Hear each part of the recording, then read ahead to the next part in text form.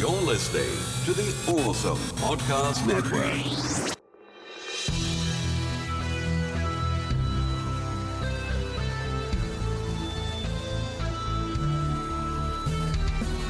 This is 80s Revisited.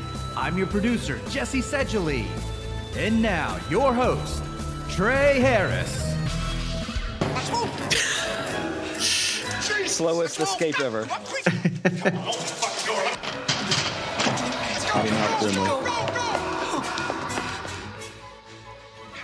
Y'all guys want to come back anytime? Yeah. Pool party. And you got redressed? My skin. Yeah. Anyway, welcome back, everybody. It has been over a freaking year since you've heard the sultry tones of me, your host for 80s Revisited, Trey Harris. With me, as always, my producer, Jesse Sedgley. Yes, I am. We are still alive, COVID-free, knock on wood. Yep. And, of course, I know the question on everybody's mind, where the hell have you been? Well, as we left it before, I'm still in California. Jesse's still in good old Baton Rouge.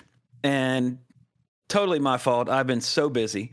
Violet, just pretty much, I'm not blaming my lovely daughter, even though it totally sounds like I'm blaming my daughter. Here we go. Basically, right when the last episode we did, which I think was May the 4th of 2020, today's July 27th of 2021. So we had a nice little break there to collect our thoughts, and I went to a cabin in Big Bear Lake here in California by myself for 2 weeks and lived off the land. And no, that would never happen.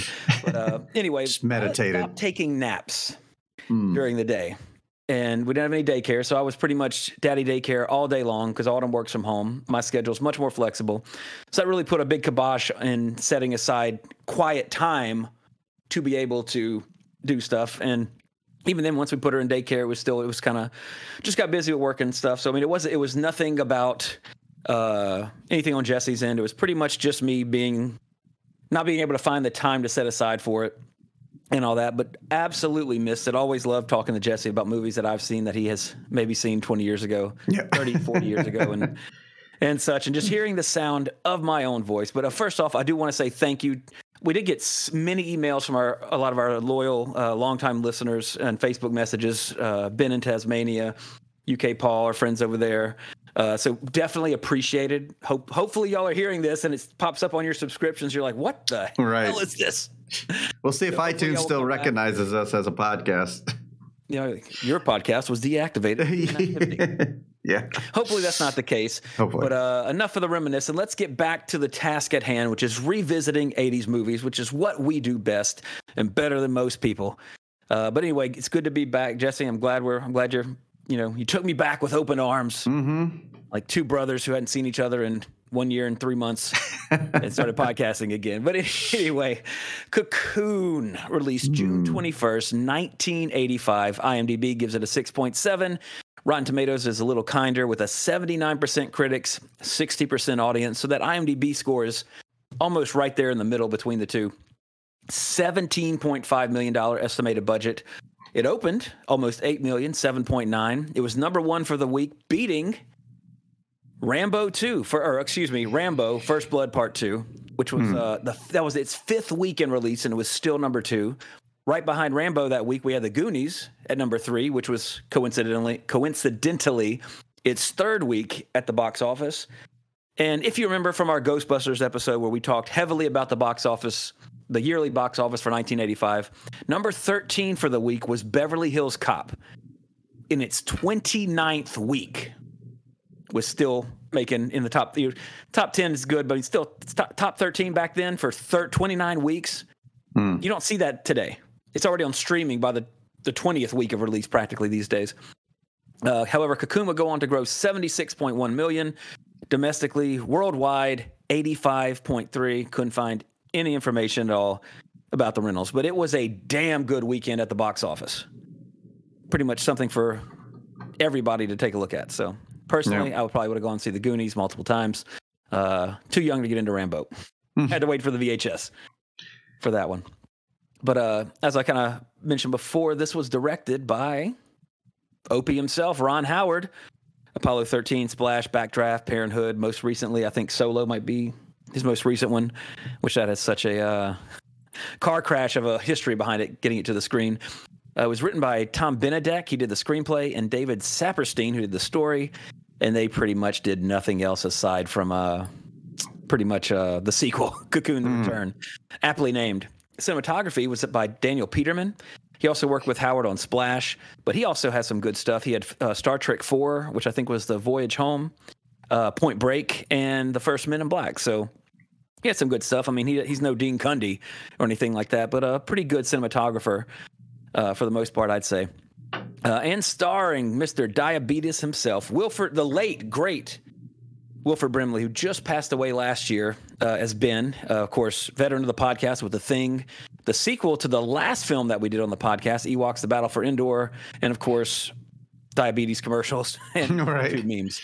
And, I'd be remiss to forget, too, thanks, Jesse, for popping it up on the little screen here. He was Chance Boudreaux's uncle in Hard Target, so he was Jean-Claude Van Damme's uncle with his heavily done Cajun accent, Sean. So still a great part of that movie. Great actor. Sad to see him go.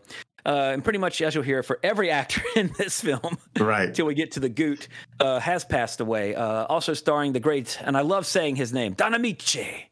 He's like a mafia boss. Don Amici, I'm so sorry. I did not get the the cannoli. Great actor. He was Art. Most notably, I always remember him from two things, Trading Places and Harry and the Hendersons. But 90s kids might remember him more so as the voice of Shadow from Homeward Bound, The Incredible Journey. And this role actually won him an Oscar for Best Supporting Actor. Also starring Hume Cronin. He was Joe. He was in The World According to Garp, Batteries Not Included, which also starred the next star of this film. I'll get to her in a second. But also he was in The Pelican Brief and the 1943 Phantom of the Opera, the Universal Monsters Phantom of the Opera. So a veteran of classic horror.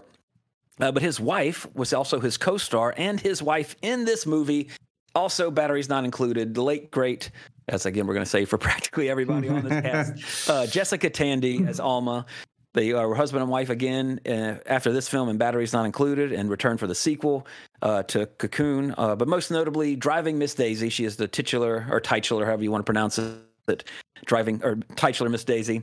Also, Fried Green Tomatoes with Kathy Bates. And her and Hugh Cronin were married for 52 years until she passed away in, I think, 95, 90, somewhere around there. And he lived to be about another, I think, till 2008 or so. So they were married an incredibly long time and played married couples in not one, but 3 films, which is pretty incredible. And also, with the subject matter of this film being about, getting old pretty much and wanting to recapture that little bit of youth. Kind of sad, melancholy, I guess, when you're kind of watching it and like reading the whole story about him. Pretty sad. And then also, again, late and great Brian Dennehy as Walter, the leader of the, whatever the aliens were called, something with an A, Antarian, something like that. But most notably, he's always a villain, usually, although you look at his record, he played a lot of good guys too. But I'm so used to remembering him from First Blood, as the villainous sheriff that just doesn't want these Vietnam vagrants walking through his town. So kind of sets off Rambo on his journey and almost pays for it with his life. But a lot of people probably remember him as Tommy Boy, from Tommy Boy as Tommy's dad. Callahan, Big Tom, whatever it was. Yeah, Big Tom. Oh, where they work for? Oh, who knows? Yeah, it was like Callahan or something like that, or something. Yeah, Tommy Callahan. Yeah. So from there, and then also he was the lead. Was it the lead Montague in Baz Luhrmann's Romeo and Juliet, where they used guns and called them swords? Like the only part I remember from that movie is Brian Dennehy in his limo saying something like, "What thou ho? Hand me thy long sword." And they hand him a shotgun. That's what I remember about that. And also, I remember 2 things. I remember that, and then I had to watch that movie in the theater because we were going to see Star Trek First Contact on a date. I was going to take this. I was double dating with a friend, and our date was, she was a Swedish exchange student too. So Wink, wink. I was pretty lucky to even get a date with her. But anyway, so we were going with the intent to see Star Trek: First Contact. Sold out. Had to go see Romeo and Juliet. So otherwise, I probably wouldn't have seen it till many years later when, I don't know. When you're making fun of it. That movie was huge when it came out. All the girls loved it because of Leo. Yeah, that's true. You know, it was a huge movie when it came out. But going on with the cast, getting to some people who are still alive. The Goots, Steve Guttenberg as Jack, veteran of the podcast with the Police Academy series, 3 Men and a Baby, and the soon-to-be-covered Short Circuit. Johnny Five is alive. Another veteran of the podcast, Barrett Oliver. He was David. He was Wilford Brimley's grandson. He was pretty much, he's a kid from the Neverending Story that's reading the Neverending Story. And as always, it's a Ron Howard movie. So who's going to show up? Clint Howard is Rico, which is a strange name for a orderly in a clearly American orderly in a retirement community. Rico, but of course, Ice Cream Man, Evil Speak, Austin Powers, practically every Ron Howard film. Anytime you need a disgusting little man, you call Clint. He is legendary, though. Yeah. He was in House of the Dead too. The first one, well, I don't know if he was in the second one. I remember him being in that. I was like, their big name for that Yui Bowl House of the Dead movie was "We Got Clint Howard." Just the first one, but good. He even Clint knew he wasn't coming back for that. But I think he was killed anyway. But he could have been a zombie, a la Reanimator or something. But yeah, now of course this podcast is called 80s Revisited, and I have not seen this movie since the 80s, maybe early 90s, maybe. But this is a true revisit for me. Jesse, are you familiar with this film at all? I'm familiar with it, but for the same reason, except I did not revisit it. I just remember it. That might be best as I kind of break it down here. But Cocoon was a big hit when it came out, and I mean, honestly, it's kind of people really believed in the script for this movie, which, by the way, this is actually inspired by a novel by the story credit that I mentioned earlier, David Saperstein. Guys, I got a great idea for a movie. Old people go to this pool where there's aliens are putting cocoons in, and it makes them young. Exactly. Somebody believed in this. Now, I don't think this is a bad movie at all. I enjoyed it, but if you've listened to this podcast at least a couple of times, you kind of know that I give movies some passes a lot of the time, but there are so many. This movie has a lot of like, well, what about this? You don't even explain this. And I'm a champion for not explaining some things in movies, especially like horror movies. Firm believer. You don't explain that Michael Myers is this, product of a thorn cult that made him evil. You don't ever bring that up because that takes the scariness from it. Et cetera, et cetera. You don't need to explain why Jason Voorhees comes back or anything like that. The legend about it is, he's in those woods, he's still alive. That's good enough.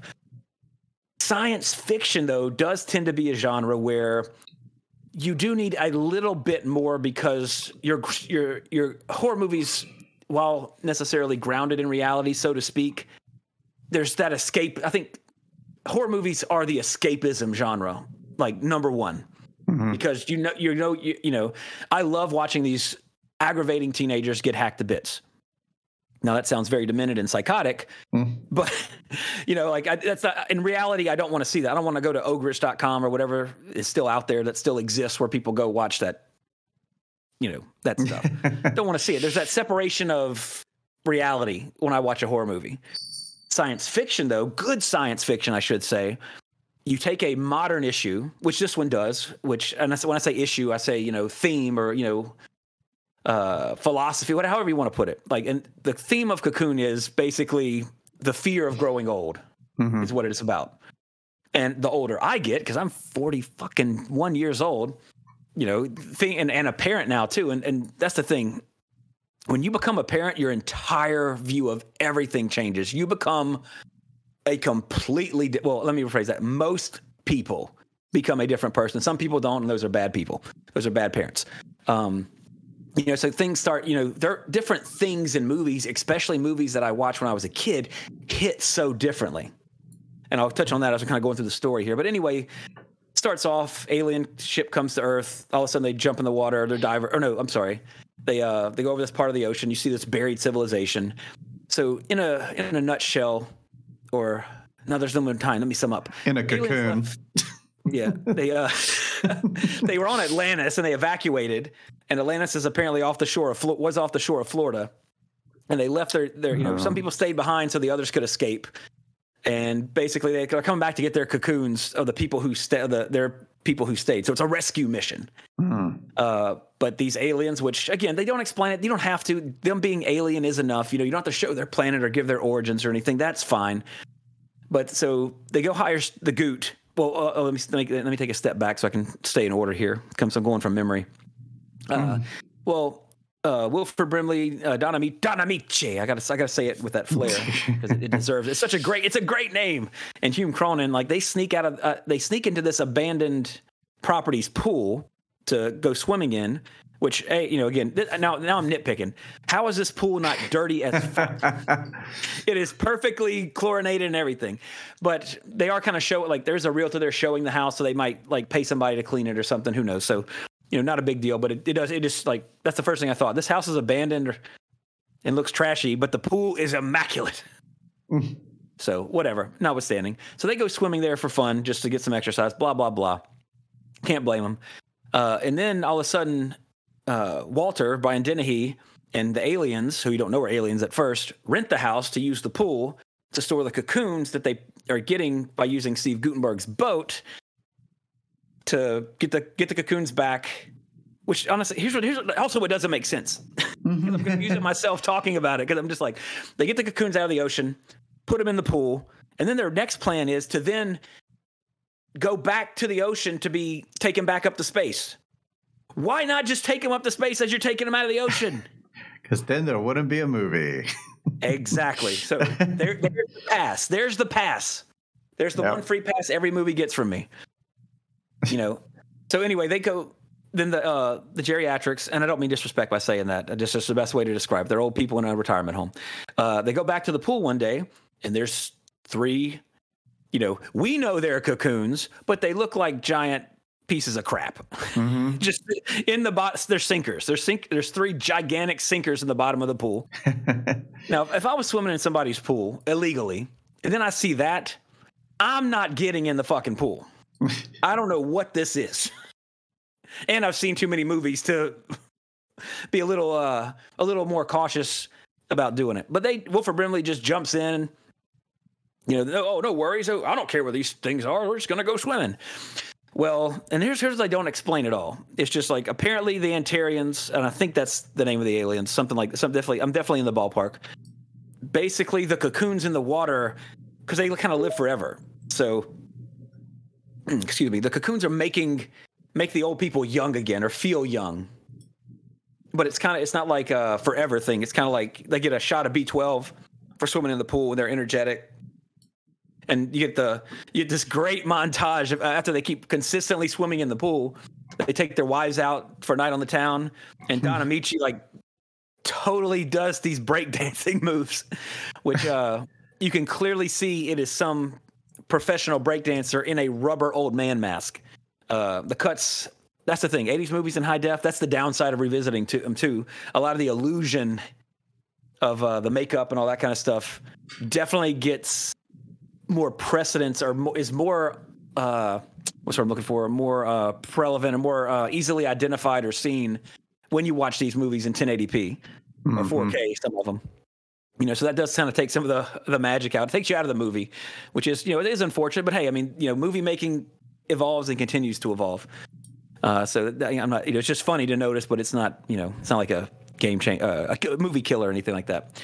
But anyway, so they're getting younger, and then they get busted in that opening scene. That's where they get busted for using the pool with the cocoons. And the aliens are like, you know, scare them away. They go to the cops. Cops obviously don't believe old people saying that there's aliens in this pool, which obviously is exactly right. That's what would happen. There's kind of the dance. There's watching the trailer. That was a little clip of the dance and stuff right there.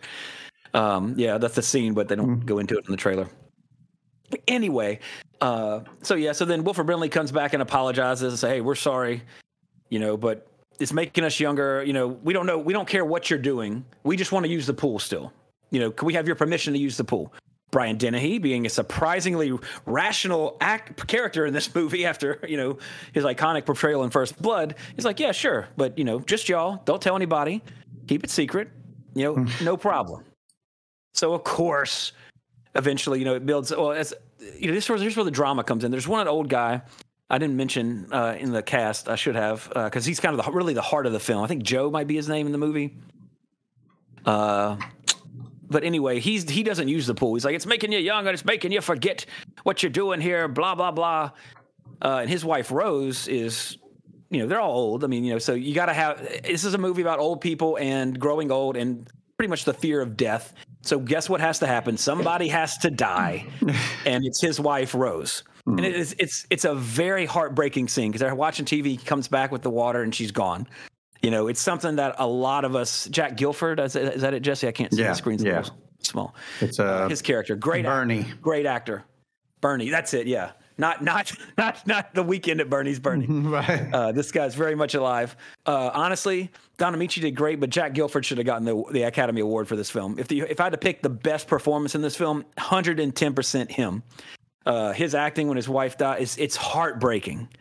And then in the end, when they're all going up to space and he comes and says he's staying, that is the heart and soul of this film that makes it good, despite some of the huge jumps in logic and that stuff. Kind of getting ahead of myself. Anyway, so to wrap up the synopsis, the old people, they're going out there breakdancing. Hugh Cronin's character actually cheats on his wife, Jessica Tandy, in the film, so they're estranged.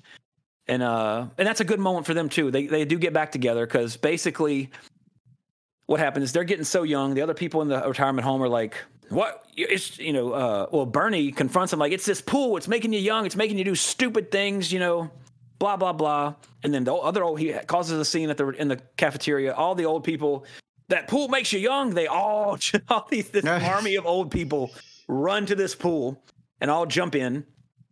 And like children, it's hilarious.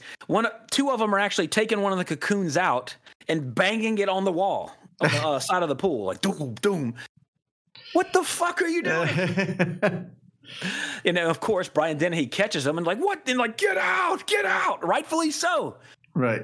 Why would the first thing you do would be take one of these things out of the pool? It's just, but you have to give them a reason to get out. So anyway, he chases them all away. They open up. It's just the main characters then with Brian Dennehy. He opens up the cocoon, and one of the Antarians is like, ugh. It's obviously a puppet. Good effects. It dies. One of them dies. Basically because the old people jumped in and sucked out all the life energy is how they kind of pass it off. And this is kind of the thing, like, this is another pass you have to give. This looks like it, right? Close. Yeah, they're like, yeah, that's the scene we're watching now, Jesse. Here, it just comes off like this. See. Oh, somebody else's. Yeah, I was going to say, someone's doing the voiceover for it. That's not the film. Yeah. But so that one dies. They can't use the pool anymore. Blah, blah, blah. They're all getting old. And then at this point, Bernie's wife passes away. And like he brings her back to the pool that night. That kind of scene we were watching off camera or off stream, Jesse. Mm-hmm. He's got her in the water and it's so sad. Again, this is the moment. His character and everything about him, his character is what is the heart of this movie. His arc makes this a good movie, in my opinion. I'm Team Bernie in this movie.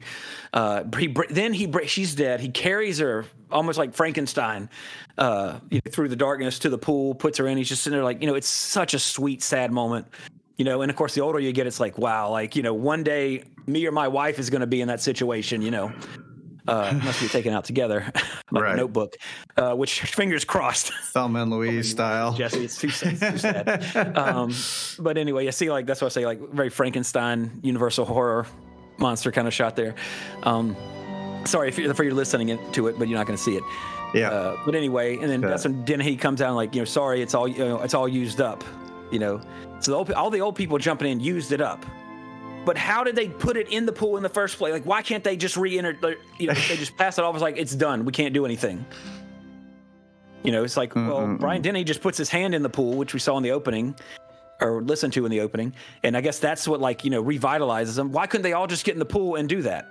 Unless there's deleted scenes where it shows them act, one line, like, we've given all we can. We can't revitalize the pool. Like, it's not explained. Again, horror movies, you don't have to explain something to make it scarier. Sci-fi, you need a little bit, even just a line, just to maintain that disbelief in a sci-fi film. Because sci-fi is a different monster, so to speak. You know, you have to keep it grounded but fantastic. There's a good balancing act that good sci-fi does. You know, that's why some bad sci-fi films, there's too much that they leave up to you, and you have to fill in the pieces yourself, and that makes it less entertaining, less provocative is the wrong word, less meaningful, I guess, depending on what you're trying to say. You know, so this film, you got to give it a couple of passes. You can't just give it, you know, like I said, every film gets at least one pass from me on one thing. But when I have to start giving you like multiple passes, it's like, okay, you got to like something there needed to be worked on a little more developed. Even just a throwaway exposition, ADR off camera line, just to kind of, you know, to keep you in the moment. And especially when you're in this film, when you have the emotion of it with Bernie and the end with the grandson, which is really, really good moments. In this film, they're just kind of sour because you have to go immediately to disbelief. You're back to, okay, this is a good moment. Oh, now I'm back to like, I have to accept this for this story to keep going the way it's going. But anyway, in the end, let's see. By then he's telling Wilford Brimley, you know, like, well, we can't do it. Now they're all going to die now. We failed. And Wilford Brimley's like, well, we'll help you. So all the old people, along with Steve Guttenberg, load all the cocoons up onto a boat. And then after they kind of load them up, Brian Denny says to Wilford Brimley, like, well, you know, there's room for more. Oh, I'm sorry. Excuse me. Hold on. They have to bring the cocoons back to the ocean. For some reason, the ocean can still heal them where the pool can't. Again, they don't explain it. This is just to get the plot going. Right. They have to bring the cocoon. Oh, you know, we brought them all out of the ocean to the pool. Now we got to bring them all back to the ocean in the middle of the night with geriatric scuba divers in Florida, which is teeming with reef sharks, tiger sharks, bull sharks. Very dangerous for night diving with old people with these cocoons. Anyway, they do it. They get the cocoons back under the ocean, so they're safe for now. And then Brian Denny's like, well, you know, we're not bringing our 20 people back, but we can fit about 30 of your people if y'all want to come and be teachers for our society, which is a cool idea. You know, I accept that's totally fine. So they go tell all the people at the nursing home, all the old people are going to sneak out and go back. But here's where like the real philosophical thing comes in. Where they're like, you know, we can go with them and, you know, we'll live forever. You know, we don't have to die here. We can go and live forever.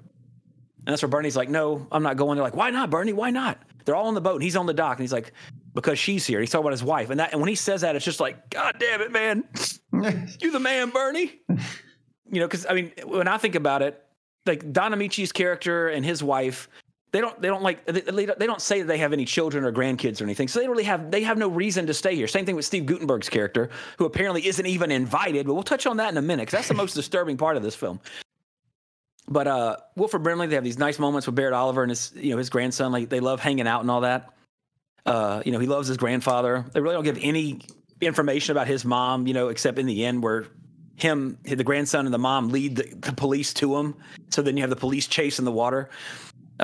Which is it works, but again, it's not. You know, the sentimentality is kind of lost because, you know, if I was in my position, I have a daughter now. I would not go with as much as I would want to. I would not go live forever with aliens and never see her again. Right. That's not what I would do because to me, it's more. I would rather stay here on Earth and watch her life and then die. Then go live forever with aliens and never see her again. That's what I like. There's not even a question in my mind that I would not go with them. Now if they could take all of us with them, sure. You know, but you have to. You know, I'm not leaving my you know, him. Now, to be honest, I haven't seen the sequel since the 80s either. I think when they come back in the sequel, I think they do stay. We'll wait till we get another case of sequelitis to actually confirm that. Mm-hmm. But in this movie, you know, he just abandons his family. Now, granted, you're old, but that doesn't mean your family doesn't want you here. You know, and he doesn't. His grandson's the only his grandson and Steve Guttenberg are the only. That was a good stunt, by the way, with the kid. I'm sure it wasn't him, the stunt person. But you know, him and Steve Guttenberg are the only people that know it was aliens. There is zero evidence that aliens took these old people. But anyway, let me get to that because I'm getting hyped up because I got to talk about that because it's disturbing. Anyway, so the old people go on the boat, they go up, the cops chase them. Barrett Oliver's on the boat, like, I don't want you to go, Grandpa. I don't want you to go. Yet stone cold Wilford Brimley. Sorry, son. I'm going to go live forever. You got to get out of here. Okay, Grandpa. And it's a good moment with them. That's a good story in this film, but they don't give it, I think, the true telling that it deserves. They do just enough for you to see it, but it doesn't go far enough to tug on the heartstrings. Like with Bernie and his wife. That's the heart of the movie. Like the grandson and Wilford Brimley should have really been the kind of the clincher. And it's close. It's good. There's good moments in there, but it doesn't quite do it for me. It's all about Bernie, like I said, in this movie. But anyway, the cops, the Coast Guard are after him. Like, where are you? Why are you geriatrics on a boat in the middle of the night? Stop, pull your boat over. So to stop the literal Navy that's chasing them, Barrett Oliver jumps into the water. And every single pursuing boat stops to rescue the kid that goes overboard. Oh. Allowing the Goots boat, to somehow slip away. And then the fog rolls in, the aliens come, they take the boat up. But not before Brian Dennehy gives Steve Guttenberg a stack of ones and says, thanks for your boat. We'll see you later. You're not invited. He doesn't say he's not invited, but see, his character has no reason to stay. He's behind on his rent for his boat and all this kind of stuff. He's in love with the alien chick, which he's also kind of a dick because when they make love, quote unquote, he's like, you're not going to take off your skin, are you? Which is blatant. That'd be gross. I don't want you for who you are on the inside. I want this outside version. Yeah. I'm just here to look at you. Exactly. I'm watching this. I'm like, wow, this is definitely an 80s movie. Yeah. No man, no respectable human talks that way to, well, granted she's an alien, but nevertheless, you're saying, I don't want what's on the inside. I want this outside thing only. If you're gonna take your skin off, I don't love you anymore. Terrible philosophy there, Goots. But anyway, so then Steve Guttenberg gives a Star Wars quote, then jumps off the boat into the middle of the Atlantic Ocean or the Gulf. I'm not sure which side they're on. And the boat flies up. They all disappear. He's alone in a boat, in a life raft, in the middle of the ocean. Or, not necessarily the middle of the ocean, because let's face it, that boat can't get that far. It's a small boat. He's, miles offshore, alone in a boat. Bunch of fake dolphins. Yeah, with these fake dolphin heads that bob up like cords that look terrible. And with a pillowcase full of money. The old people in the boat are gone. He is going to jail for the rest of his life. There's no evidence for the UFO. Now, granted, again, haven't seen the sequel forever. Maybe they explain it in the first 5 minutes of Cocoon: The Return. Won't know until we revisit it for sequelitis. But anyway, it fades to black. The UFO goes off to space, back to their home planet. The next hard cut we get, the funeral of all these old people. And it ends with Barrett Oliver just looking behind him at the sky and smiling. So cute little ending. However, Steve Guttenberg is arrested for kidnapping and murdering 30 people. There's no evidence. He's screaming aliens. He's in a mental institution for the rest of his life. He doesn't get to keep the money that Walter gave him. It's a horrible ending for his character. Yeah. And all you have to do to solve it, everybody sees that happen. Everybody, that's true. Show the boats. His boat gets a little further away to where it's still in frame of the police, and everybody's like, "What the hell is that?" And the UFO comes and takes him away, and it's like nobody's going to believe this. And then then everything is fine. Again, this movie needed, deleted scenes, which I don't know if it has any or not, to make the story solid. There are plot holes here, and again, I give passes.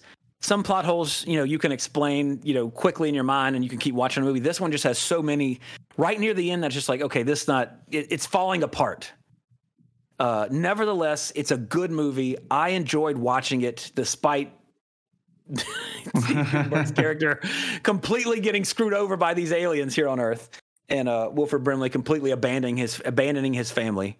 On one hand, I can see, you're about to die, you're going to live forever. But hey, guess what? Your daughter, her husband, her children, his children, you're never going to see them again, and they're going to die. And your own daughter thinks that you're dead. Your grandson's, no, Mom, it's okay. Aliens took him. Oh, honey, that crazy man who murdered your grandparents said that. That's not true, sweetie. But Mom, it is. No, you're brainwashed. And his daughter becomes an alcoholic because of this, and he becomes crazy in school and picked on and becomes a school shooter because of all this, craziness that he's getting because of the situation. It's not a good ending. It's terrible for the residual characters left behind. That's where the story is. Yeah. Even The Return should have been a hard R, horrible movie about what happened to these people. And then the grandparents come back, the old people come back like, well, I guess we really kind of screwed over our families here. But anyway, again, I'm bloviating that aspect of the film, but it is definitely worth mentioning. Definitely kind of took me out of it at the end. But as I said, like my score personally, I'd give it I'm like there with IMDb. I'd give it a 6.5. It's there's some 80s film trickery going on. The effects aren't bad. It actually won the Oscar for Best Visual Effects, which let me pull up my internet real quick because no, this was it was the Academy Awards in 86 honoring films that were in 85. But yeah, the other nominees for Best Visual Effects, the nominees were only 3: Cocoon, Return to Oz, and Young Sherlock Holmes. And let me just mention now, Return to Oz, it had some visual effects, but it had, honestly, the more I think about it, it had more practical effects. Yeah. Maybe Best Makeup, which Best Makeup, you had Mask, Color Purple, and Remo Williams' The Adventure Begins. Mask, I can see being nominated for sure. And kind of winning. But, I mean, you also had a Nightmare on Elm Street entry, a Friday the 13th entry. Fright Night was this year, too. But Academy doesn't care about horror movies, practically ever. But anyway, back to visual effects. The effects in this movie, the visual effects, because CG effects weren't necessarily bad at the time by any stretch of the imagination. Today, they look terrible. Excuse me. Or dated, I should say. But this was the same year as Back to the Future. Yeah. And Back to the Future was not even nominated for Best Visual Effects. Now, hold on. Before I say that, let me just, maybe the day it was released, or its release date, maybe push it to the next year. Let me just see. Nope. The next year, Aliens won. So, Back to the Future was not even nominated the year it came out for Best Visual Effects. And it was nominated over and lost over motherfucking Cocoon. So hard to disagree on that. Nominated for Best Writing, Best Sound, and Best Music only. Wow. Wait, it won Best Effects, Sound Effects Editing. Oscars in 86. So maybe that's why it wasn't nominated this year. So maybe it was nominated for stuff where am I? I'll close it out. The next year. Yeah, let's see. Best effects and sound effects only. But best effects visual, Cocoon won. Yep. Nope. Not even. That's like Starship Troopers. I think Starship Troopers lost to Titanic. To be, Titanic had great effects. Don't get me wrong. But Starship Troopers, a lot of those effects still hold up today. And honestly, Titanic's does too. But let's face it, most people who voted for the Academy saw Titanic because it was the biggest movie ever made. Whereas Starship Troopers, though it's made money at its time, it's not as big as it was when it came out as it is now. Now it's a classic. It's a cult classic. Back then it was like, dude, you seen this? No. You need to watch it. Holy shit, it's an amazing movie. Anyway, that's for 90s Revisited. But yeah, anyway, so yeah, Cocoon, it's overall I liked it. It's just, man, it's like there's so much potential. Mm-hmm. And you could definitely see Ron Howard's storytelling skills grow, or like how he has that talent there. And you take Apollo 13 and compare it to this. Apollo 13 is so solid with the drama. Ed Harris in that movie should have got the Academy Award for Best Supporting Actor for that film by far. One of his best performances in Apollo 13. Just, granted, I haven't watched Apollo 13 in forever, but, I don't remember gaping plot holes that really just kind of are a detriment to the story that you can't, give it the pass or anything like that to kind of ease it over to get over it. This film, so much potential. I see why it was popular. I see why it was well received. But revisiting it, it's definitely an 80s movie with those just jumps. Kind of like how I've mentioned before on the podcast, how 70s movies, a lot of time in a 70s movie, you're watching a movie, it's good, and all of a sudden it just ends. 70s movies just end. Yeah. Just boop. it's over. Like, no resolution.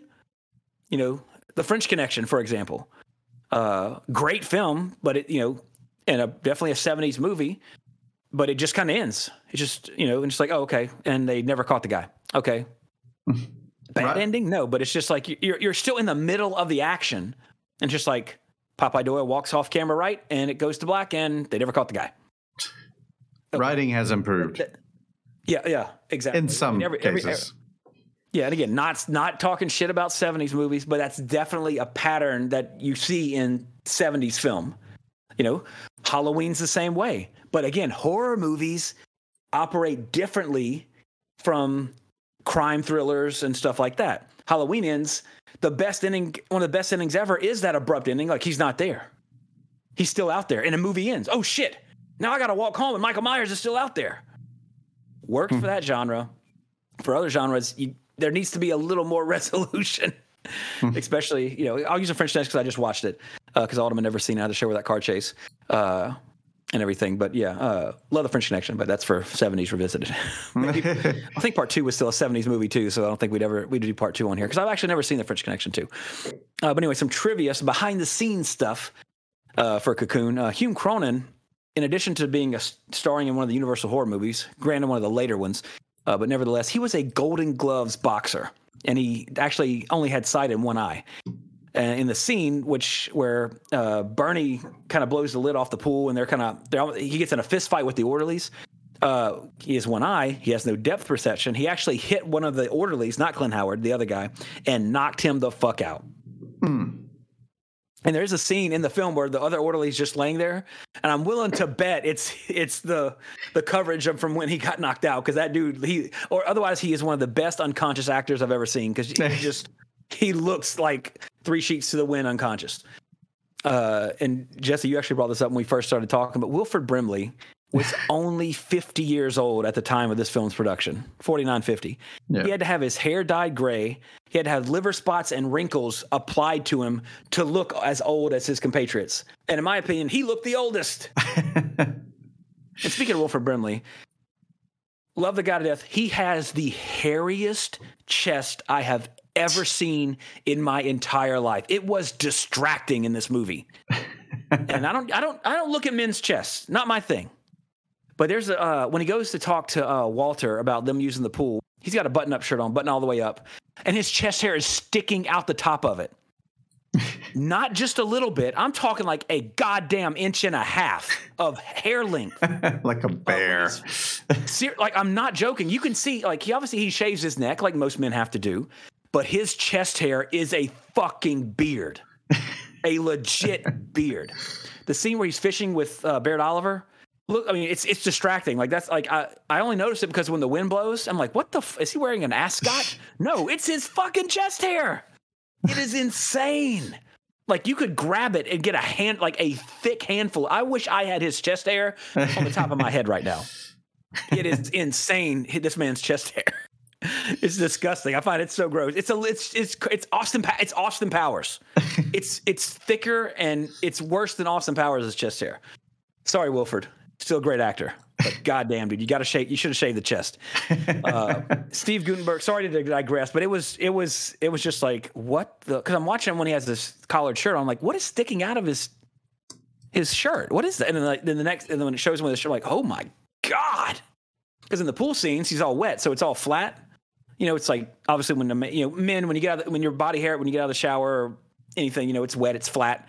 But when it's dry and blowing in the wind, I mean, it's like freaking, you know, what's a L'Oreal or what, it was hair commercials, you know, where they're showing the hair as they're freshly washing it, Fructis or whatever. Yeah. You know, I don't even know that's any of them. Yeah, any of those. So yeah, anyway, moving on from Wilford Brimley's chest hair.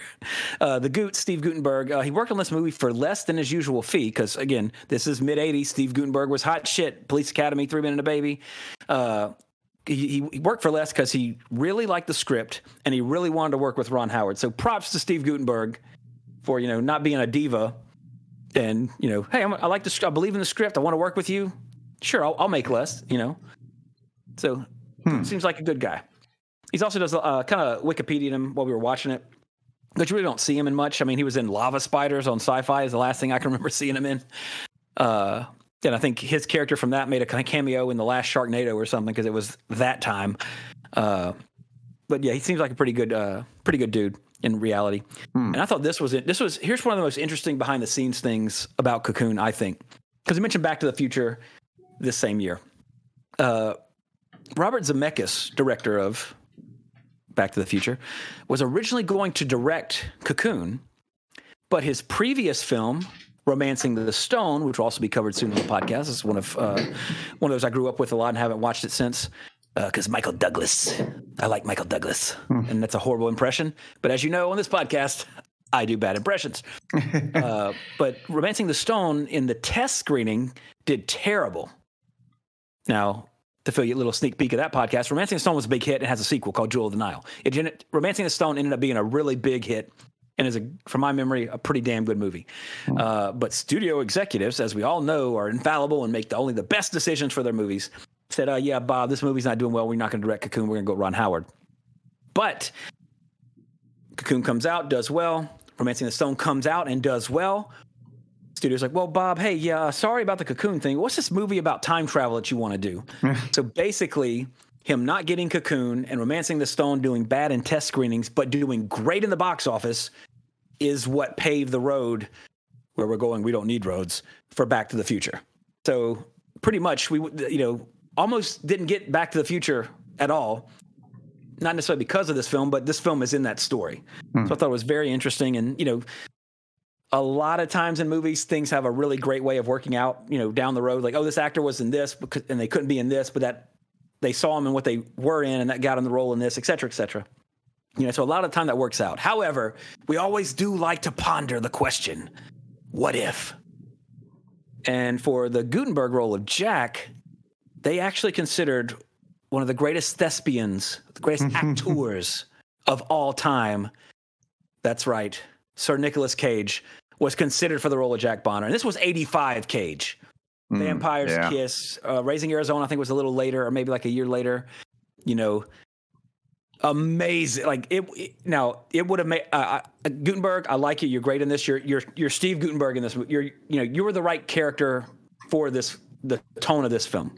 However, I would have loved to have seen Nicolas Cage in this film. You're not going to take off your skin, are you? I don't want to trust your skin. Where's your skin? Where's the skin? Would have been great. However, it turned. I always want to see Nicolas Cage in everything. I wish they would just deep fake him into every movie as every role.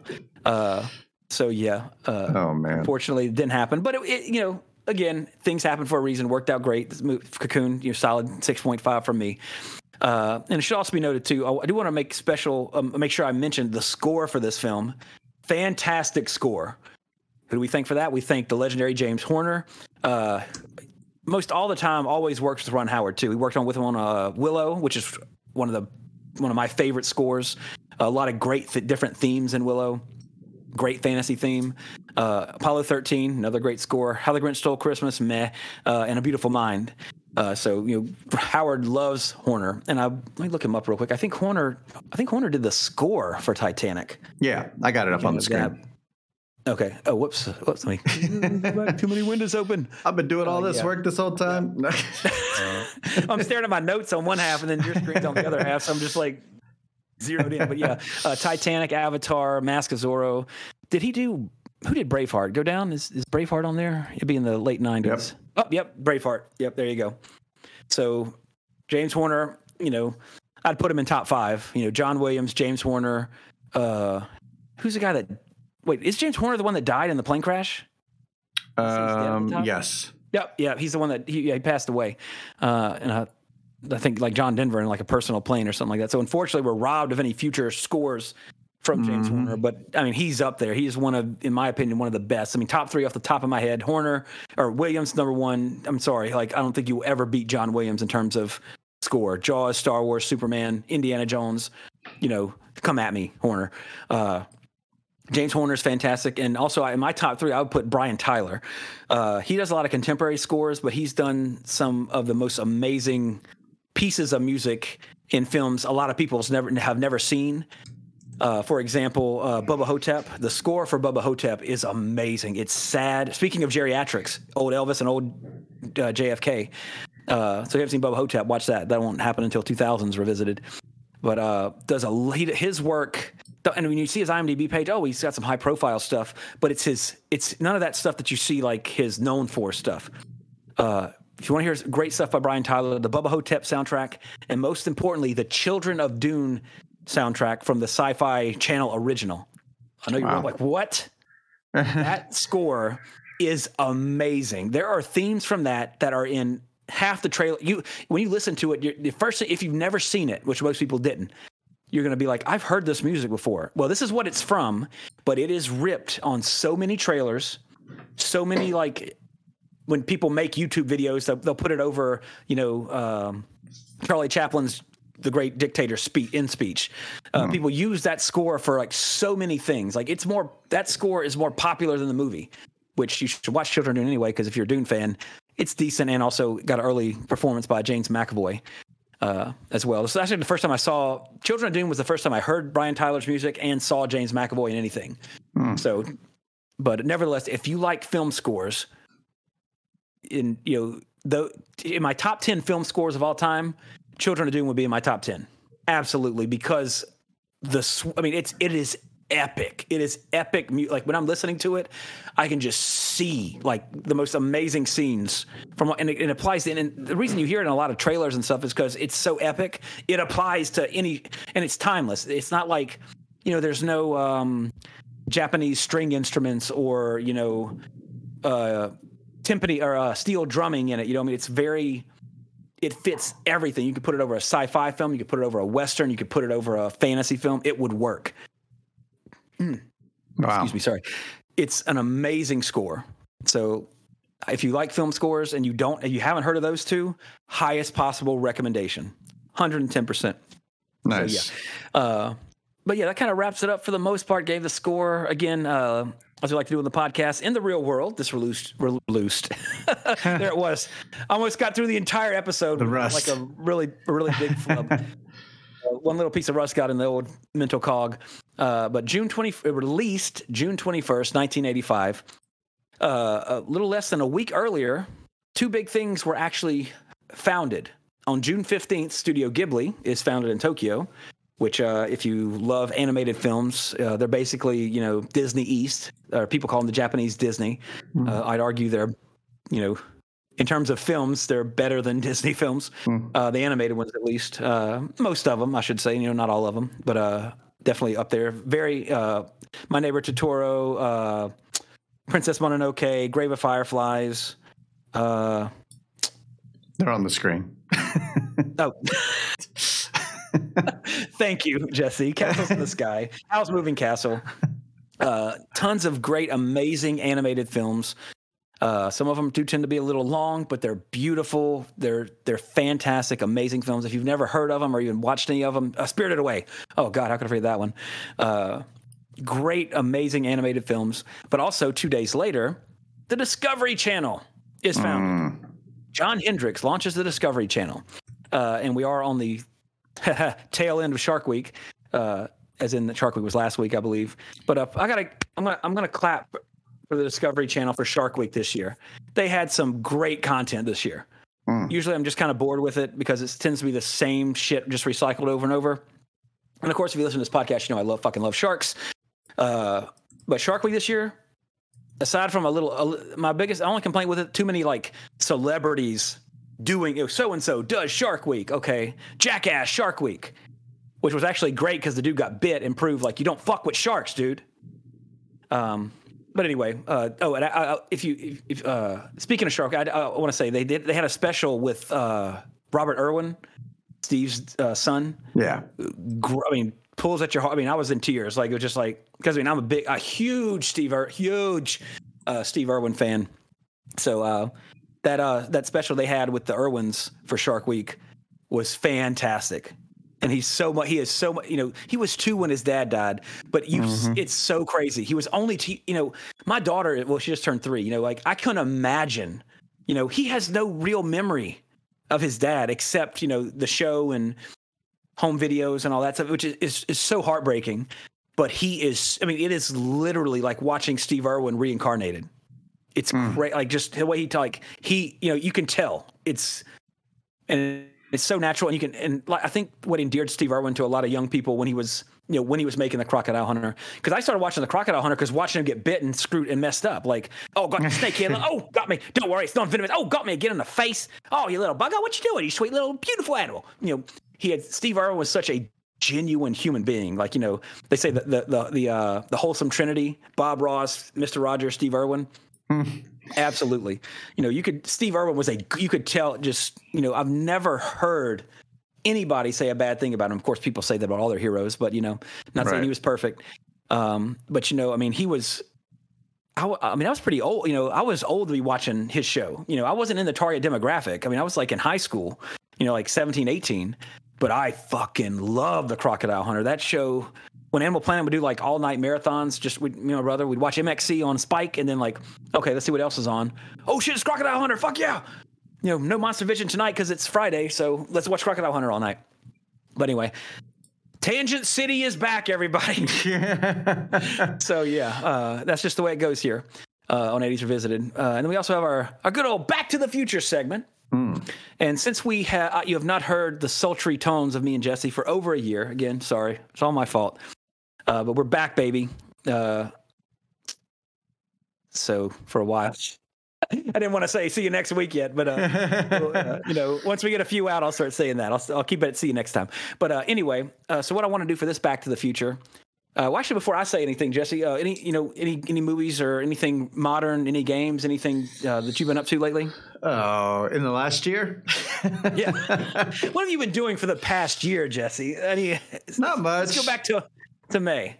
Any notable movies or music or video games in the past year that stick out to you? Nah, mostly been just sitting in a blank room, staring at a wall, waiting to get this started. Board games? Yeah, I play a lot of board games. Yeah, as far as movies go, I mean, I'm hitting all the ones that a lot of people are hitting. But, to go back over an entire year is... I'm about to do it, so get ready. All right, here we go.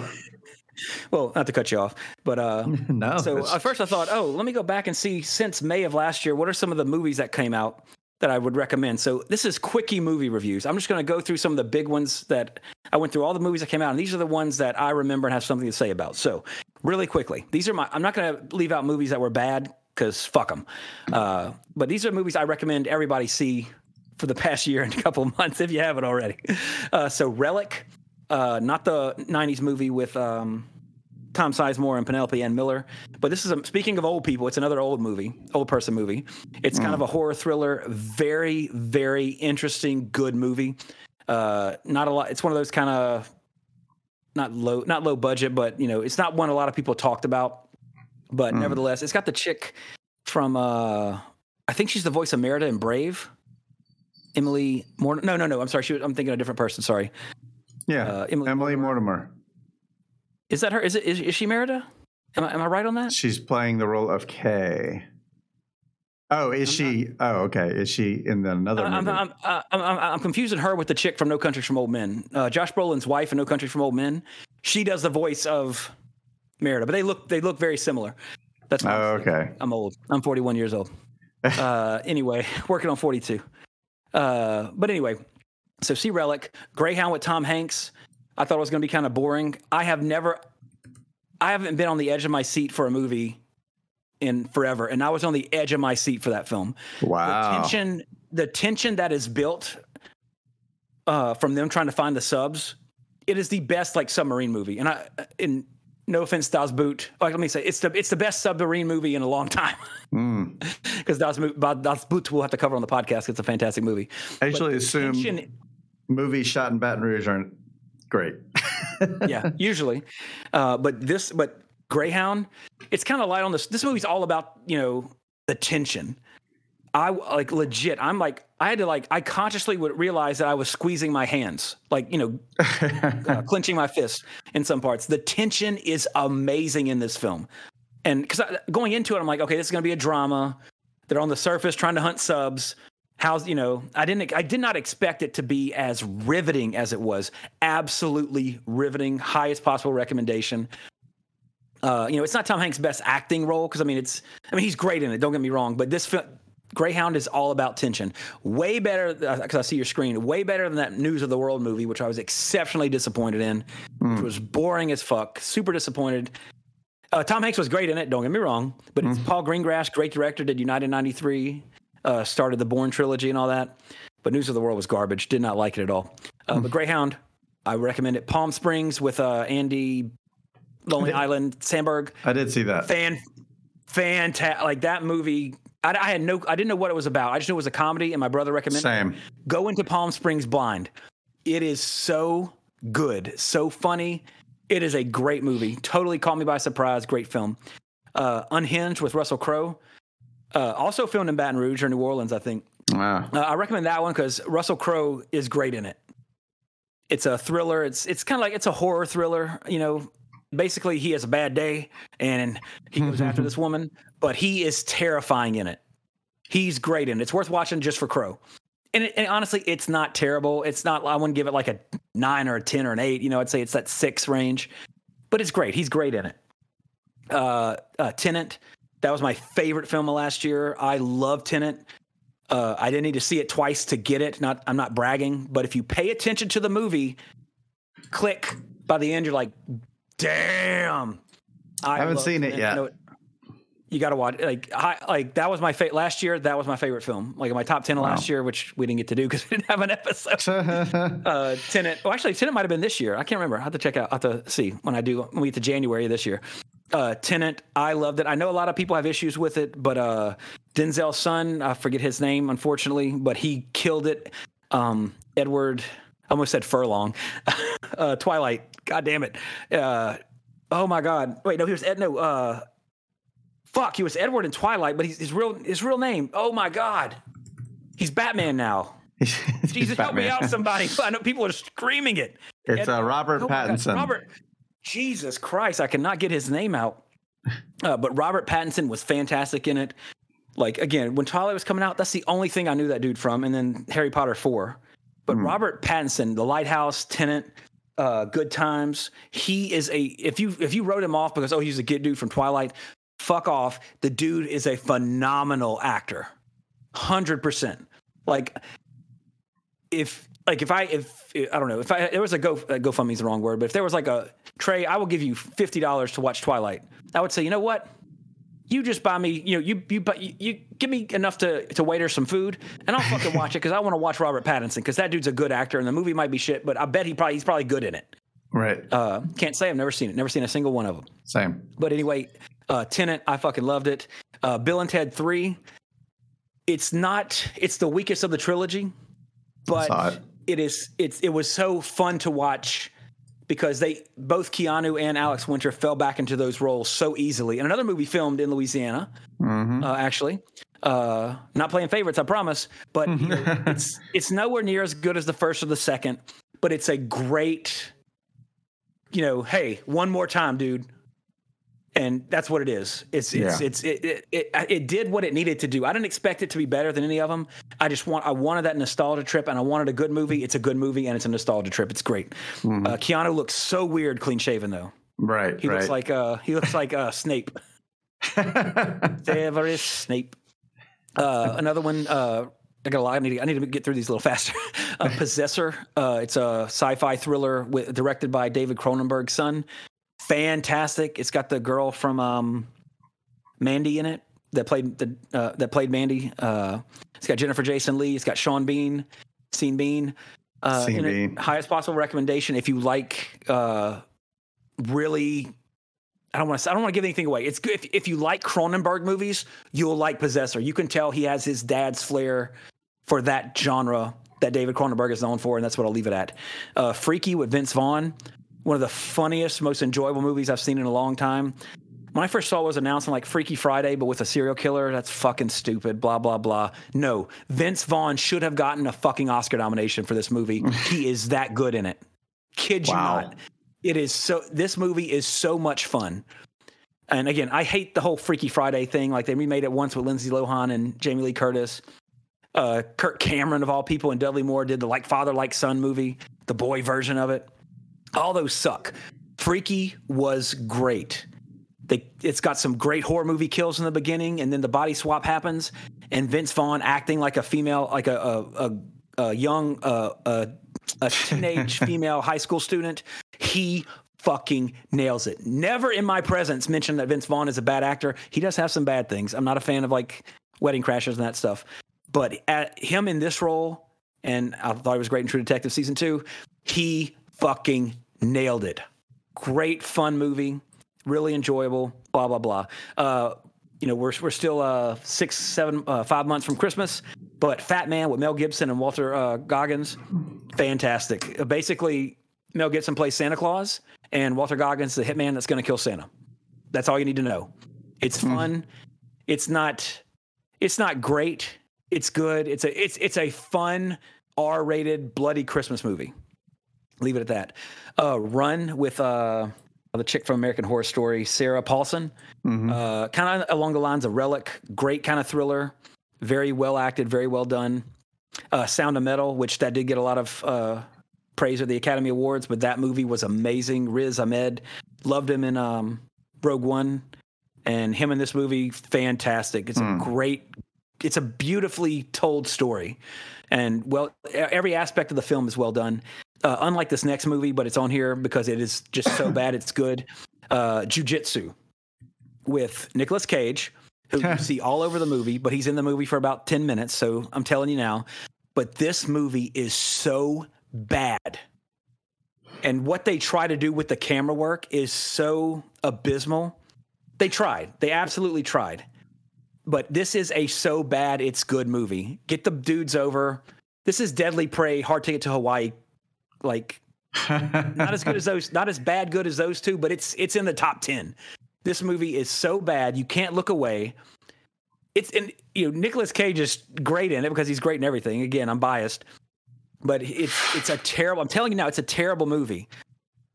But it is so bad and stupid. It is completely entertaining. I was playing the trailer. So, if you're looking for the next good bad movie, Jiu-Jitsu is it with Nick Cage. Soul. One of the best scores of last year or this year, whenever it came out, the Pixar Soul with Jamie Foxx. Actually, the Academy Award-winning score, Trent Reznor. I think Soul was some of his best work in terms of film scores. I forget the name of the particular piece. Let me see if I can find it while I'm reading the rest of this stuff. It's on I have a playlist on iTunes that's just film scores, and that's where anytime I hear something new, that's where it goes. But it's not. I have to look through 300 different film scores to find it anyway. So I read the name of the particular piece from it, but it's and Trent Reznor, even before he went the score, doing film scores and all that stuff, he did this the score for Watchmen as well, which was fantastic. But he did on, like, for example, Downward Spiral. There's a song on the Downward Spiral called "A Warmer Place." No singing. It's just music, and it is amazing. It's one of the most beautiful pieces of music that Nine Inch Nails has done. And then on the double album, what was the double album called? Oh man, that had "You and Me, We're in This Together Now." And that outfit, Fragile. The Fragile. There was a. Did you get that from my screen?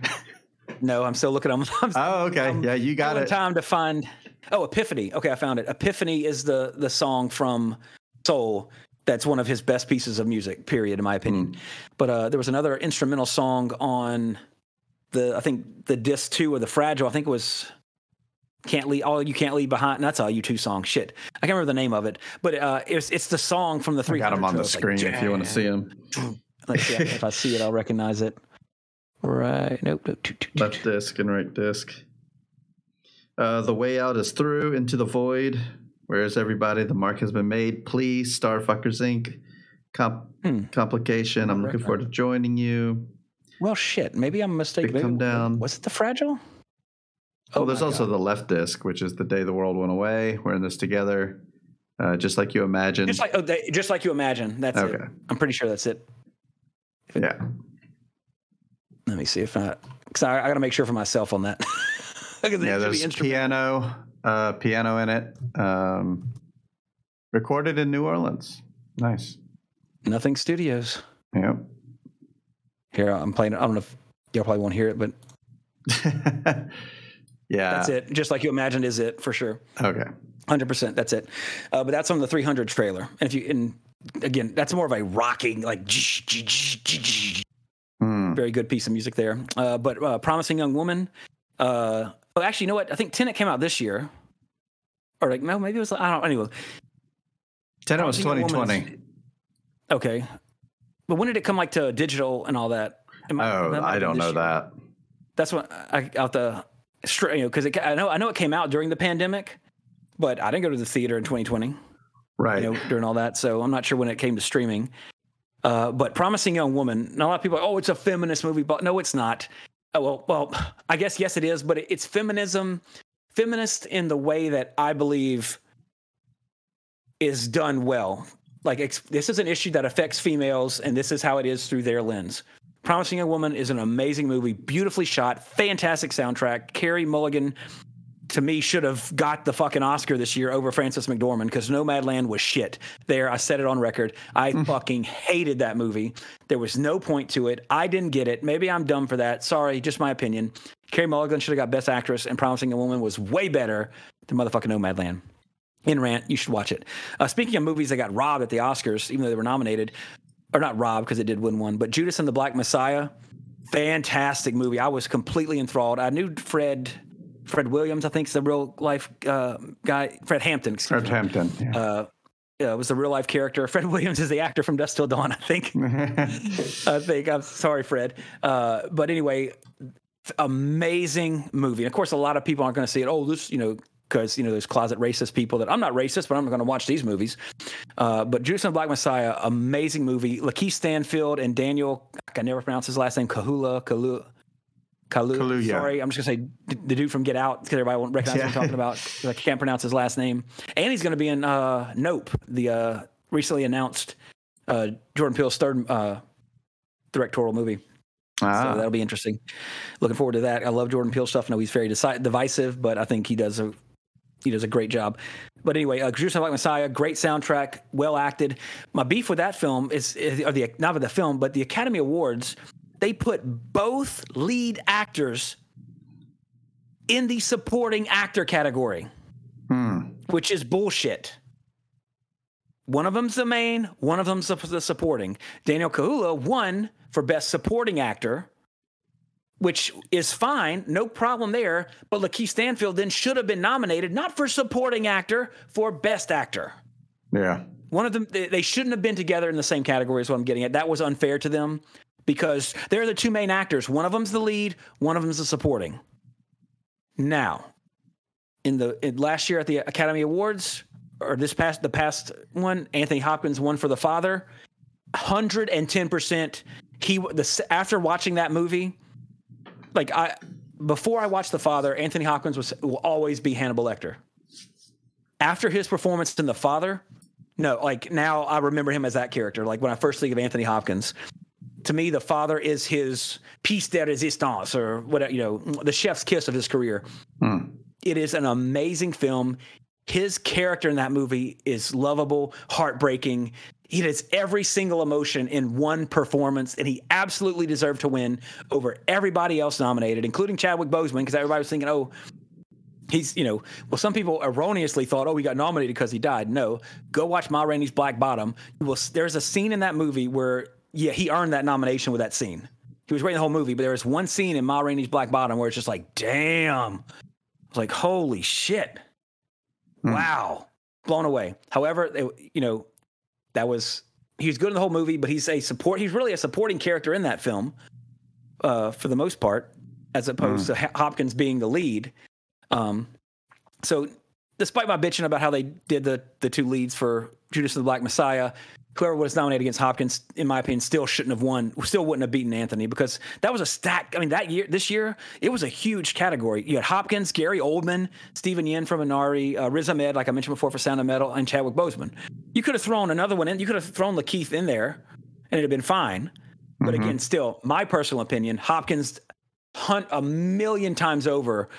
And again, in the category of greatness. I mean, Steven Yeun out of nowhere turns into, not that he's a bad actor, but we never saw him in something like that.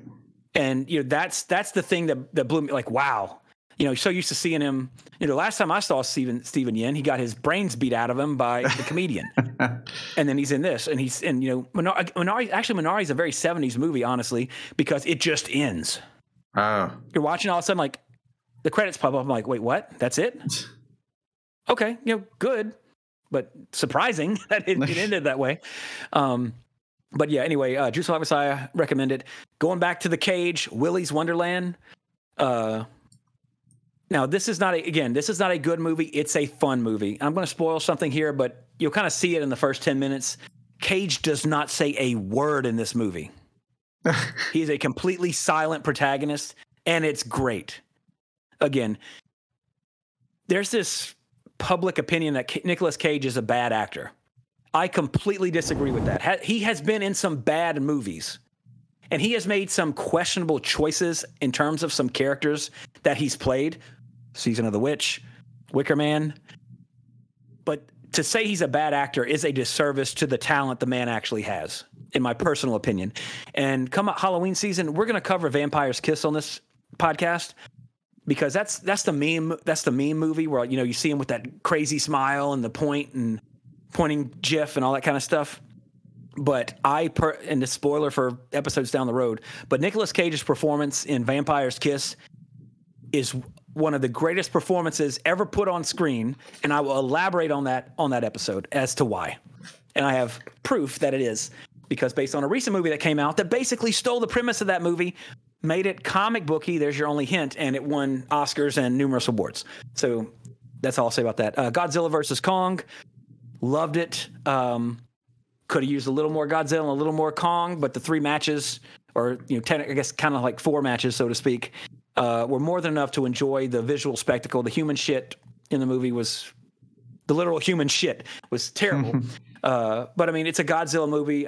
You got to have that. I mean, you don't have to have it, but in the mind of this, we have to have somebody these people like. It's called Godzilla versus Kong, not little girl befriends, behemoth, et cetera, et cetera. I enjoyed all the monster stuff, totally enjoyed, had fun with it.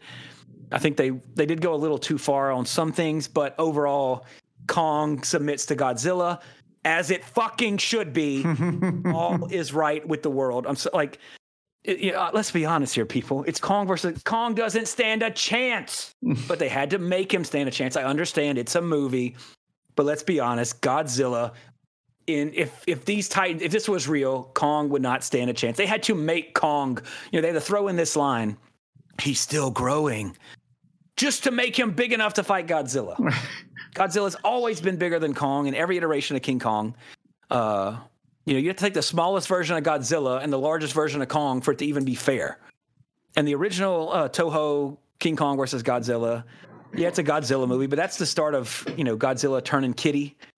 In terms of appealing to, first Godzilla is a horror movie. I mean, people with children get stepped on and crushed in that movie.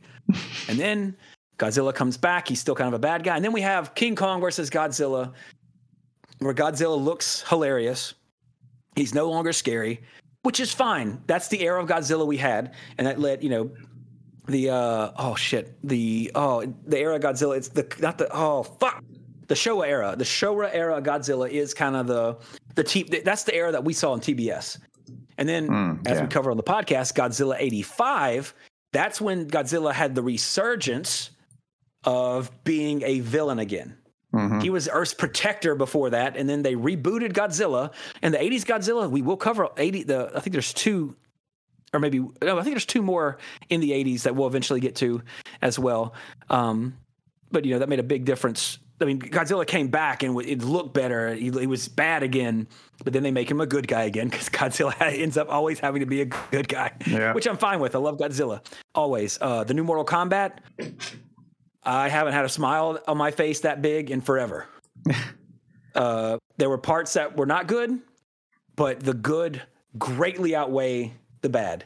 The 90s Mortal Kombat to me is still better, because honestly, it's nostalgia, and it's it's so quotable, and it's lived in our brains rent free for years.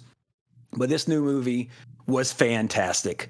For the most, again, there's there's some dings on it, but I'll tell you right now, I wish they didn't put it in the trailer, but in the end, I'm spoiling it now. But if you've seen the trailer and you listen to this podcast, I'm sure you've seen Mortal Kombat. But in the end, when Scorpion appears and that spear hits Sub-Zero and get over it, and I was just like, yes. They handled all the fights so well with the powers in this one, with Sub-Zero's power, he freezes the gun when, as you see in the trailer. I mean, he freezes the gun when Jax shoots him. He freezes Jax's arms off. We actually, in the first movie, in the PG-13 movie, we got quote unquote fatalities. In this one, we get fatalities. We get Kung Lao's hat on the ground, body surfing the body over it. We get the soul steal. Kano's heart rip. This part right here, when in the music, and the new theme kicks in, dude, I was fucking. Yep. Here we go. So good. Now, again, number one ding about the movie, that character right there. I don't forgot his stupid name, but the guy that was created for the movie, to where his power was his animality, quote, to make a reference to the sequel, was that his skin becomes metal. Like he basically becomes Colossus.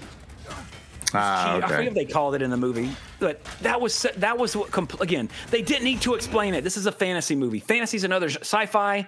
You need to explain some things. Fantasy, you just got to have a throwaway line. You don't have to literally explain that, he's manifesting his chi powers of being, invincible to blades or whatever. That was stupid. Should have just been Johnny Cage and you're done. The Mortal Kombat universe is so filled with amazing characters. You could have filled this one with them and still had plenty left over to do. Cole, that's his name. His name was Cole in this movie. Stupid character. Completely unneeded. It could have been any numerous of the other existing characters, and it would have been fine. Nobody would have complained. But what's the biggest complaint? This character's stupid. And rightfully so. And he's the main character. And a lot of people complain, Scorpion doesn't really appear to the last 5 minutes or 10 minutes. But the last 10 minutes are fucking epic. It's great. And Hiroyuki Sanada, I think is the actor's name. He was in Sunshine. He was in Last Samurai, Westworld. He was the villain Hawkeye's chasing in Avengers Endgame. Fantastic. Perfect. He's an older guy. He's like 50-something. But he is the perfect, in my opinion, actor for Scorpion. He's a great actor. He looks the part. He's got the voice. He might not be the most nimble, but Keanu Reeves made 3 John Wick flicks at over 50 years of age. So it's fine. There's no need for it. It's like the new Black Widow movie, which in my opinion was garbage. Absolute garbage. MCU is getting by now with the lowest common denominator. And that's the sign that people have to start like, it was good for it was a bad MCU movie, but it's still a good movie. Like, no. Black Widow was not a good movie. And, you must hate women because you don't like Captain Marvel as much as whatever, or you don't like Black Widow. No, Black Widow is one of my favorite comic book characters, always has been. Because she's redheaded, and as a kid I had a thing for redheads, still do. She's a great comic book character. Love her in the comics. The recent run that she has with Yelena is one of the best runs in her series, and the previous one too. They've done her good in the comics. The movie does her wrong. Yelena, who Florence Pugh plays, honestly, Scarlett Johansson is a great actress, but in hindsight, she shouldn't have been Black Widow. To me. Who should have been Trey? Charlize Theron. She's too old. Bullshit. Fury Road, Atomic Blonde. If you want to watch the real Black Widow movie, just imagine they call her Natasha in Atomic Blonde, and it's a better Black Widow movie and representation of that character than anything we've seen on film before. Rant over. Black Widow, it's a fun movie, but it's not a good movie. Did not like it, mainly because Captain America, aside from the first movie, which is just his origin story, Winter Soldier, Civil War. Those are political thriller movies. Black Widow is a spy. Why was this not a spy thriller movie? No, it was an over-the-top MCU basic movie. It was a formulaic MCU movie. That's the problem with it. It should have been like, who's the fucking spy? Who's the double crosser? Who really is Taskmaster? Oh, shit, they fucked that too. in addition to top 10 comic book characters, Black Widow's in my top 10, 100%. In my top 5 villains, Taskmaster, ever since I was a kid, when he popped up in a comic, he looked badass, had the skull face, the hood. He had a shield and a sword and a bow, and he could like beat up Captain America. This dude was the shit. Taskmaster is one of my 100 top villains of all time of any comic book. Like Doctor Doom is 100% number 1. Taskmaster is probably 2 or 3. I have to sit down and really think about it. Maybe not 2, but definitely, at least top 5, 100% without even thinking about it. And they fucked him over in this movie. Oh my God. They ruined Taskmaster in the movie. I mean, I like the idea of the twist, but it is implemented so stupid. So stupid. They ruined him. And then he looks like, remember when we were all playing Airsoft, Jesse? And we all kind of indulged and got like cool helmets and stuff. He looks like if we had a friend who was the son of Todd Graves, founder of Raising Cane's, free promo for Raising Cane's. And it's like, Dad, my proletariat friends want to play Airsoft. I need, $10,000 to get some Airsoft equipment. Okay, son, here you go. Take 20. He looks like the dude that spent way too much money on his paintball stuff because he wanted to look cool. And, and the thing is, like, they keep the little skull part on the bottom of the mask, but he looks like he's going to play paintball. He does look like he has a slight smile as his skull face. I understand he gets MCU-ified. He still has the hood, but honestly, no one. They don't explain why he has the helmet he has anyway. So it could have just been a skull. They could have just made it the chrome skull. And it would have been fine. That visor is what ruins it for me, and it's not really even a skull. It looks dumb. It looks like a paintball helmet. I understand you got to make it look good on film, blah blah blah. But believe me, I've seen movies with skulls, as we all have, and a skull face with the hood would have looked fantastic. It'd have looked fine. No, they overdo it, and it's garbage. Anyway, end of rant on Black Widow. I'm done with it. Last recommendation. And for real. Just saw. Because that's the second time rant over. Sorry. Yeah. Anyway, but the recent film I saw, which honestly surprised me at how good it was, because it's a sequel, and it's a sequel to A Quiet Place, which, as a parent, the first one came out before I had my child. Like, I can't imagine. I remember. Have you seen A Quiet Place, right, Jesse? Yes, the original. Yeah. I can't imagine rewatching that movie now. It hit me in the heartstrings in the first one when Jim Halpert, signs that Wakanda forever, that he loves his children, and then gives his life to save them. Amazing moments. Like, if I watch it again, I will. If I watch that movie again tonight or right now, when I get to that part, I will be a sobbing mess. Now that I actually have a child. Like I said earlier, when you have a kid, things hit you differently. But even when I didn't have a kid, that moment I was like, oh my God, like, damn. So good. Love the first one. Anyway, the second one. My first thought was like, do we really need a second one? No. However, this sequel does everything a good sequel should do. It expands the world. It stays true to the original. And it keeps the mythology intact. And what I mean by that is, the rules are still, they don't throw in like, oh, there's a new version of the creature that can hear you even better. Not that that's bullshit, because compare Alien to Aliens, you get that. But a better way to put it is, it raises the stakes appropriately. The beginning is great.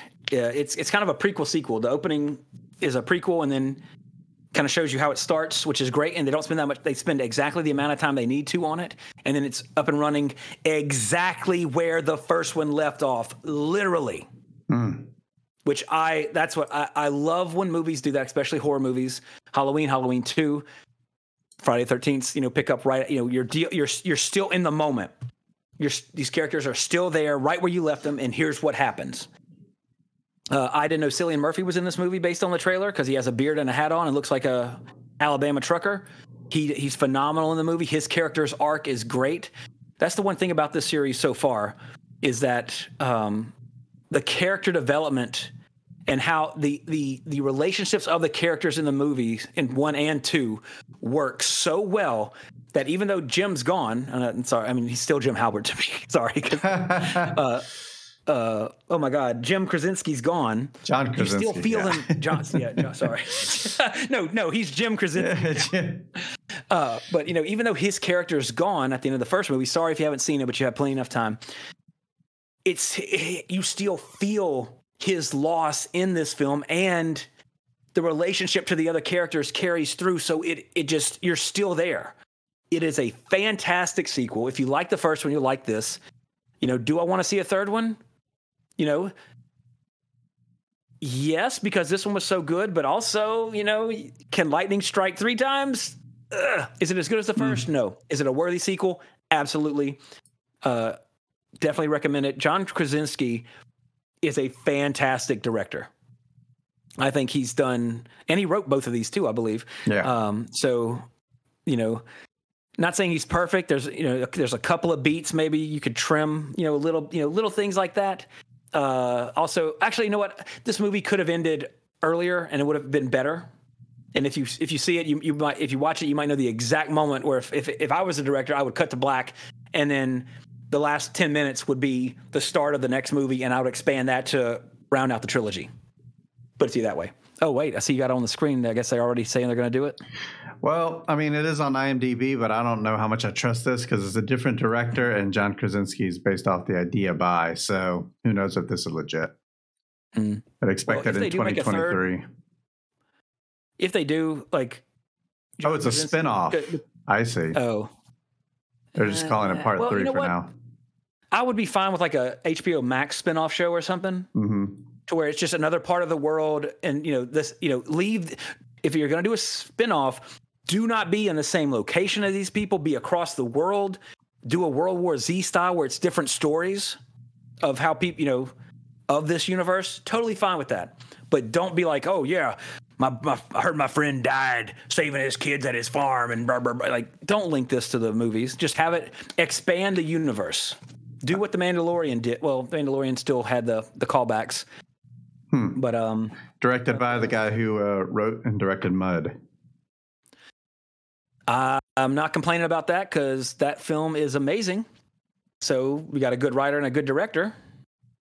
Yep. But it's like the whole Star Wars sequel trilogy. Like JJ does the first one. Oh, here, Ryan, you do this one. Oh crap, we got bad word of mouth for this one. So why don't I come back and quote unquote fix your mess? If of course money talks in the industry, we all know that. Joaquin's like, I'm not going to do another Joker movie. Oh, here's $20 million. Okay, sure, why not? Might as well. You're going to do it anyway. So, but at least growing up in the 80s, we were programmed to expect trilogies. Star Wars, Indiana Jones, horror movies notwithstanding, but when I, as a kid, whenever I saw a part 2, I always just automatically envisioned there would always be a part 3. There's always going to be a trilogy. And honestly, in terms of story structure, trilogies are the best way to go. Beginning, middle, end. That simple. Then you have people like Peter Jackson with the Hobbit trilogy that take a 200-page book and make it 3 2.5-hour fucking long movies. God, I still can't. God. Do not go on a tangent, Trey. Do not go on a tangent. We're almost there. Anyway. We're almost there. Okay. Let's wrap it up. This has gone on a long time. Hope y'all are still here. Hope all of our old listeners, we still got the email active. This has been so much fun back in the podcasting chair in California. That is not even broken in from the 2 or 3 episodes we did. But it's, Jesse, it's been a blast. I want to personally thank you. Because speaking of, and we did get emails, which I normally would read. I wanted to compile them. I didn't do that before this episode. I don't have a printer out here. But again, we had so many of our regulars contact us throughout this, silence from us. Again, mainly me. I'm to blame here. And, just say, hey, hope everything's all right. Miss you guys. 100%. We appreciate it. Let us know that you're still listening. We're going to keep it going. Like I said, the only sign that this podcast is over for good is when we do They Live. We said that multiple times. That whenever this podcast, decides to hang up the headsets for good and turn the power off, the last episode for 80s Revisited will be They Live. So whenever you see They Live pop up, that's when you need to start worrying. But hopefully that's still going to be a ways away. Again, I know it's been over a year and a quarter since you've heard our voices, but we're still here. Everything, I'm doing good. Nobody in my immediate family had COVID. Jesse, if my memory serves me correctly, you've been blessed with the same. Yeah. And you know what? I'm sorry that we didn't put out an episode a day over pandemic. Nothing better to do, But honestly, if, I'm not blaming my daughter, but because eventually she will listen to this. Violet will listen to this after I'm dead. Your daddy loves you so much. But being home for a year, still, like, Violet only goes to daycare Tuesdays and Thursdays. Recording this Thursday, the 27th of July, 1:13 my time, 3:13 your time. She goes to daycare 2 days a week now, but for over a year, I got to spend every day with my daughter, and that was worth not doing the podcast for a year and a half.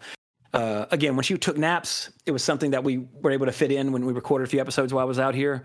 But with Autumn working from home, I'm working from home, and Daddy daycare, something had to give, and unfortunately it was the podcast for a while. But again, she's in daycare now. Me and Jesse are getting, knocking the rust off.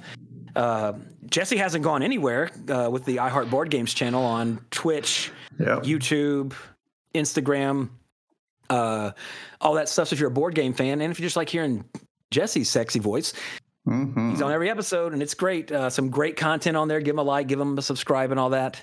He's killing it. Speaking of that, Jesse, over the past year, I just got some recommendations from you for board games. Oh, yeah. I got to say, and watching, all y'all's top 10 and all that, we ended up playing, you gave me some recommendations. This is totally inside baseball talk, but I didn't get Wingspan, but I did get the digital version because that's one y'all talk about a lot on y'all's show. Yeah. And I've never played it on a table, but that game is so much fun. I haven't had that much fun with a digital board game since Ticket to Ride. I guess that game, it had a good tutorial in it. Yeah, I picked it up. The only thing I don't have down is the scoring. Oh, okay. I play it a certain way, and then I'm like, oh wait, okay, this AI player did this. I don't play humans until I kind of get a little more into it. But just such an odd game to be so good as it is. It's about collecting birds and shit. Yeah. But the app, because that's what really inspired me to look at the app, because Ronald said on y'all's stream, the app's really good, and you hear the actual sounds of the birds and get facts. I'm like, okay, well, that's kind of interesting. That's fun. And I mentioned before, scores and soundtracks. The score for the digital game is beautiful. I literally just sit outside, and just play the game on my patio, and just listen to the birds. It's great. So there's that. And of course, follow us. We follow iHeart Board Games and all their stuff. I mean, Jesse, you're putting out stuff 2-3 times a week still, I believe? Yeah, we're live 4 times a week, 7 p.m. Central Time, twitch.tv/heartboardgames, or you can watch all the videos over at youtube.com/iHeartBoardGames. We leave the I out over on Twitch. There you go. So definitely do that if you watch and listen to this. And don't forget, we're on Facebook.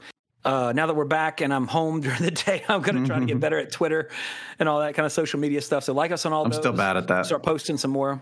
I mean, it's just, I guess because I'm 40 years old, I only use Facebook. I can post pictures and type text. I don't need an app just to do 300 characters and an app just to do pictures when I can do it all on Facebook. That's what I don't understand, but that's just middle-aged man talking. Right. I'm cool. Old man yells at cloud. You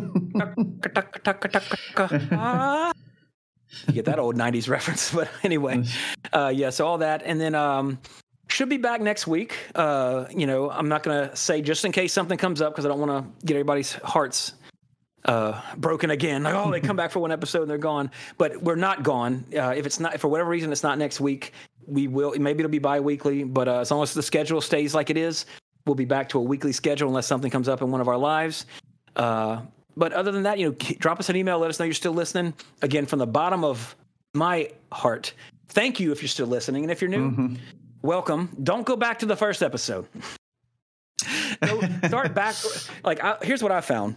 Because I listened to several podcasts that I started, maybe several episodes in, many episodes in, some of them. I personally find it's best not to go back to episode 1. I like going, this is just my preference. I like going just backwards. Just if I start on episode 70, I'm going to go to 69, 68.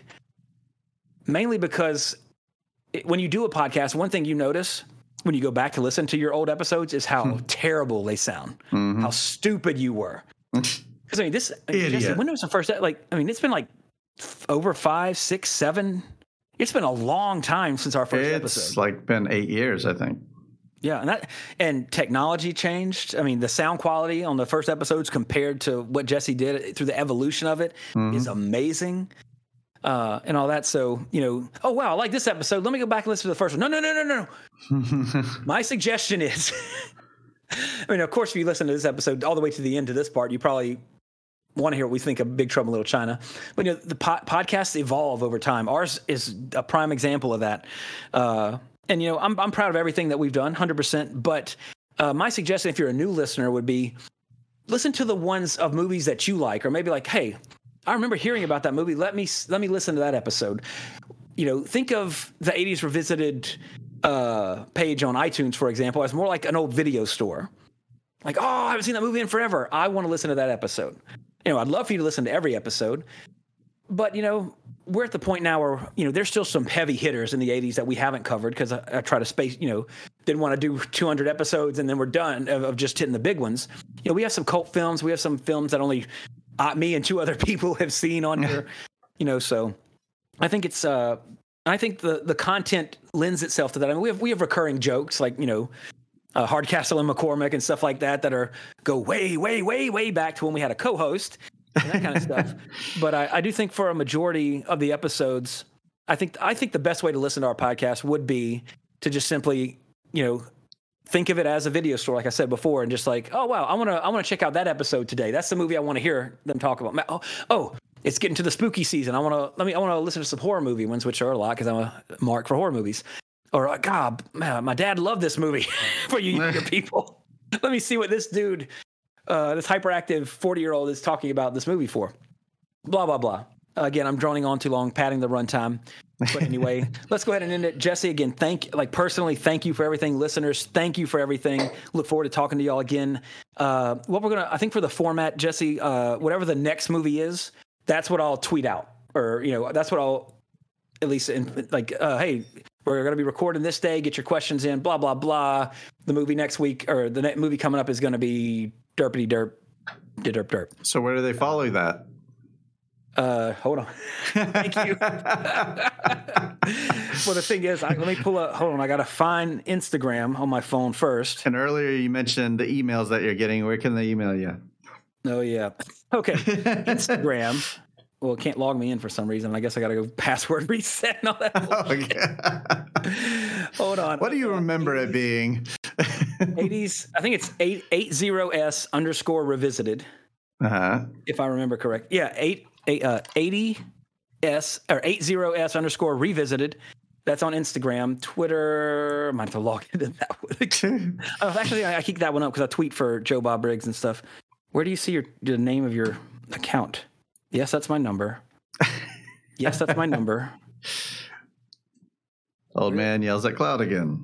Okay, at 80s Revisited, no apostrophe, on Twitter, and then the email is 80s Revisited, all one word, no unnecessary or no punctuations at gmail.com. So I think I got them. If not, Facebook, just 80s Revisited. You'll see it. I'm pretty sure. So follow us on just one of those. I do have the Facebook was linked to where if I posted on Facebook, it should have sent everything out to the other ones. Right. I'll take a look at that again, see if it works. But just to be safe, follow us on at least 2 of those things. There you go. Let's get info to hear this, car crash again. And leave some reviews on iTunes because that'll get the word out that it's back. Yeah, all that fun stuff. Like, subscribe, all that. Well, that's YouTube. Well, that's iTunes too, I guess. wherever you're listening to that. Yeah, drop and let us know what you think. That's the thing. Too, with podcasts are organic, they evolve. Hey, Trey, well, if you have an idea for a new category. In fact, the reason we have, I believe it was Daniel's category that we had, the Sports Rewind. There's an old fucking reference from the first 40 episodes. We had a giveaway for a new category that people might like. Send in your suggestions, and the one that fit the best is the one we did. And I don't remember who won that because that was 7 fucking years ago. But we added that new category, and he won a collector's edition of the Call of Duty game that year because my brother works for Infinity Ward and got it to me for free. Yeah. So I passed it along to a loyal listener. So, but yeah, everything we already said to avoid repeating it because that's what my parents do, and that drives me insane when it happens to me. So I'm sorry I've done it to y'all. But anyway, until next time, everybody, I remain Trey Harris. Jesse Sedgley. Cowabunga!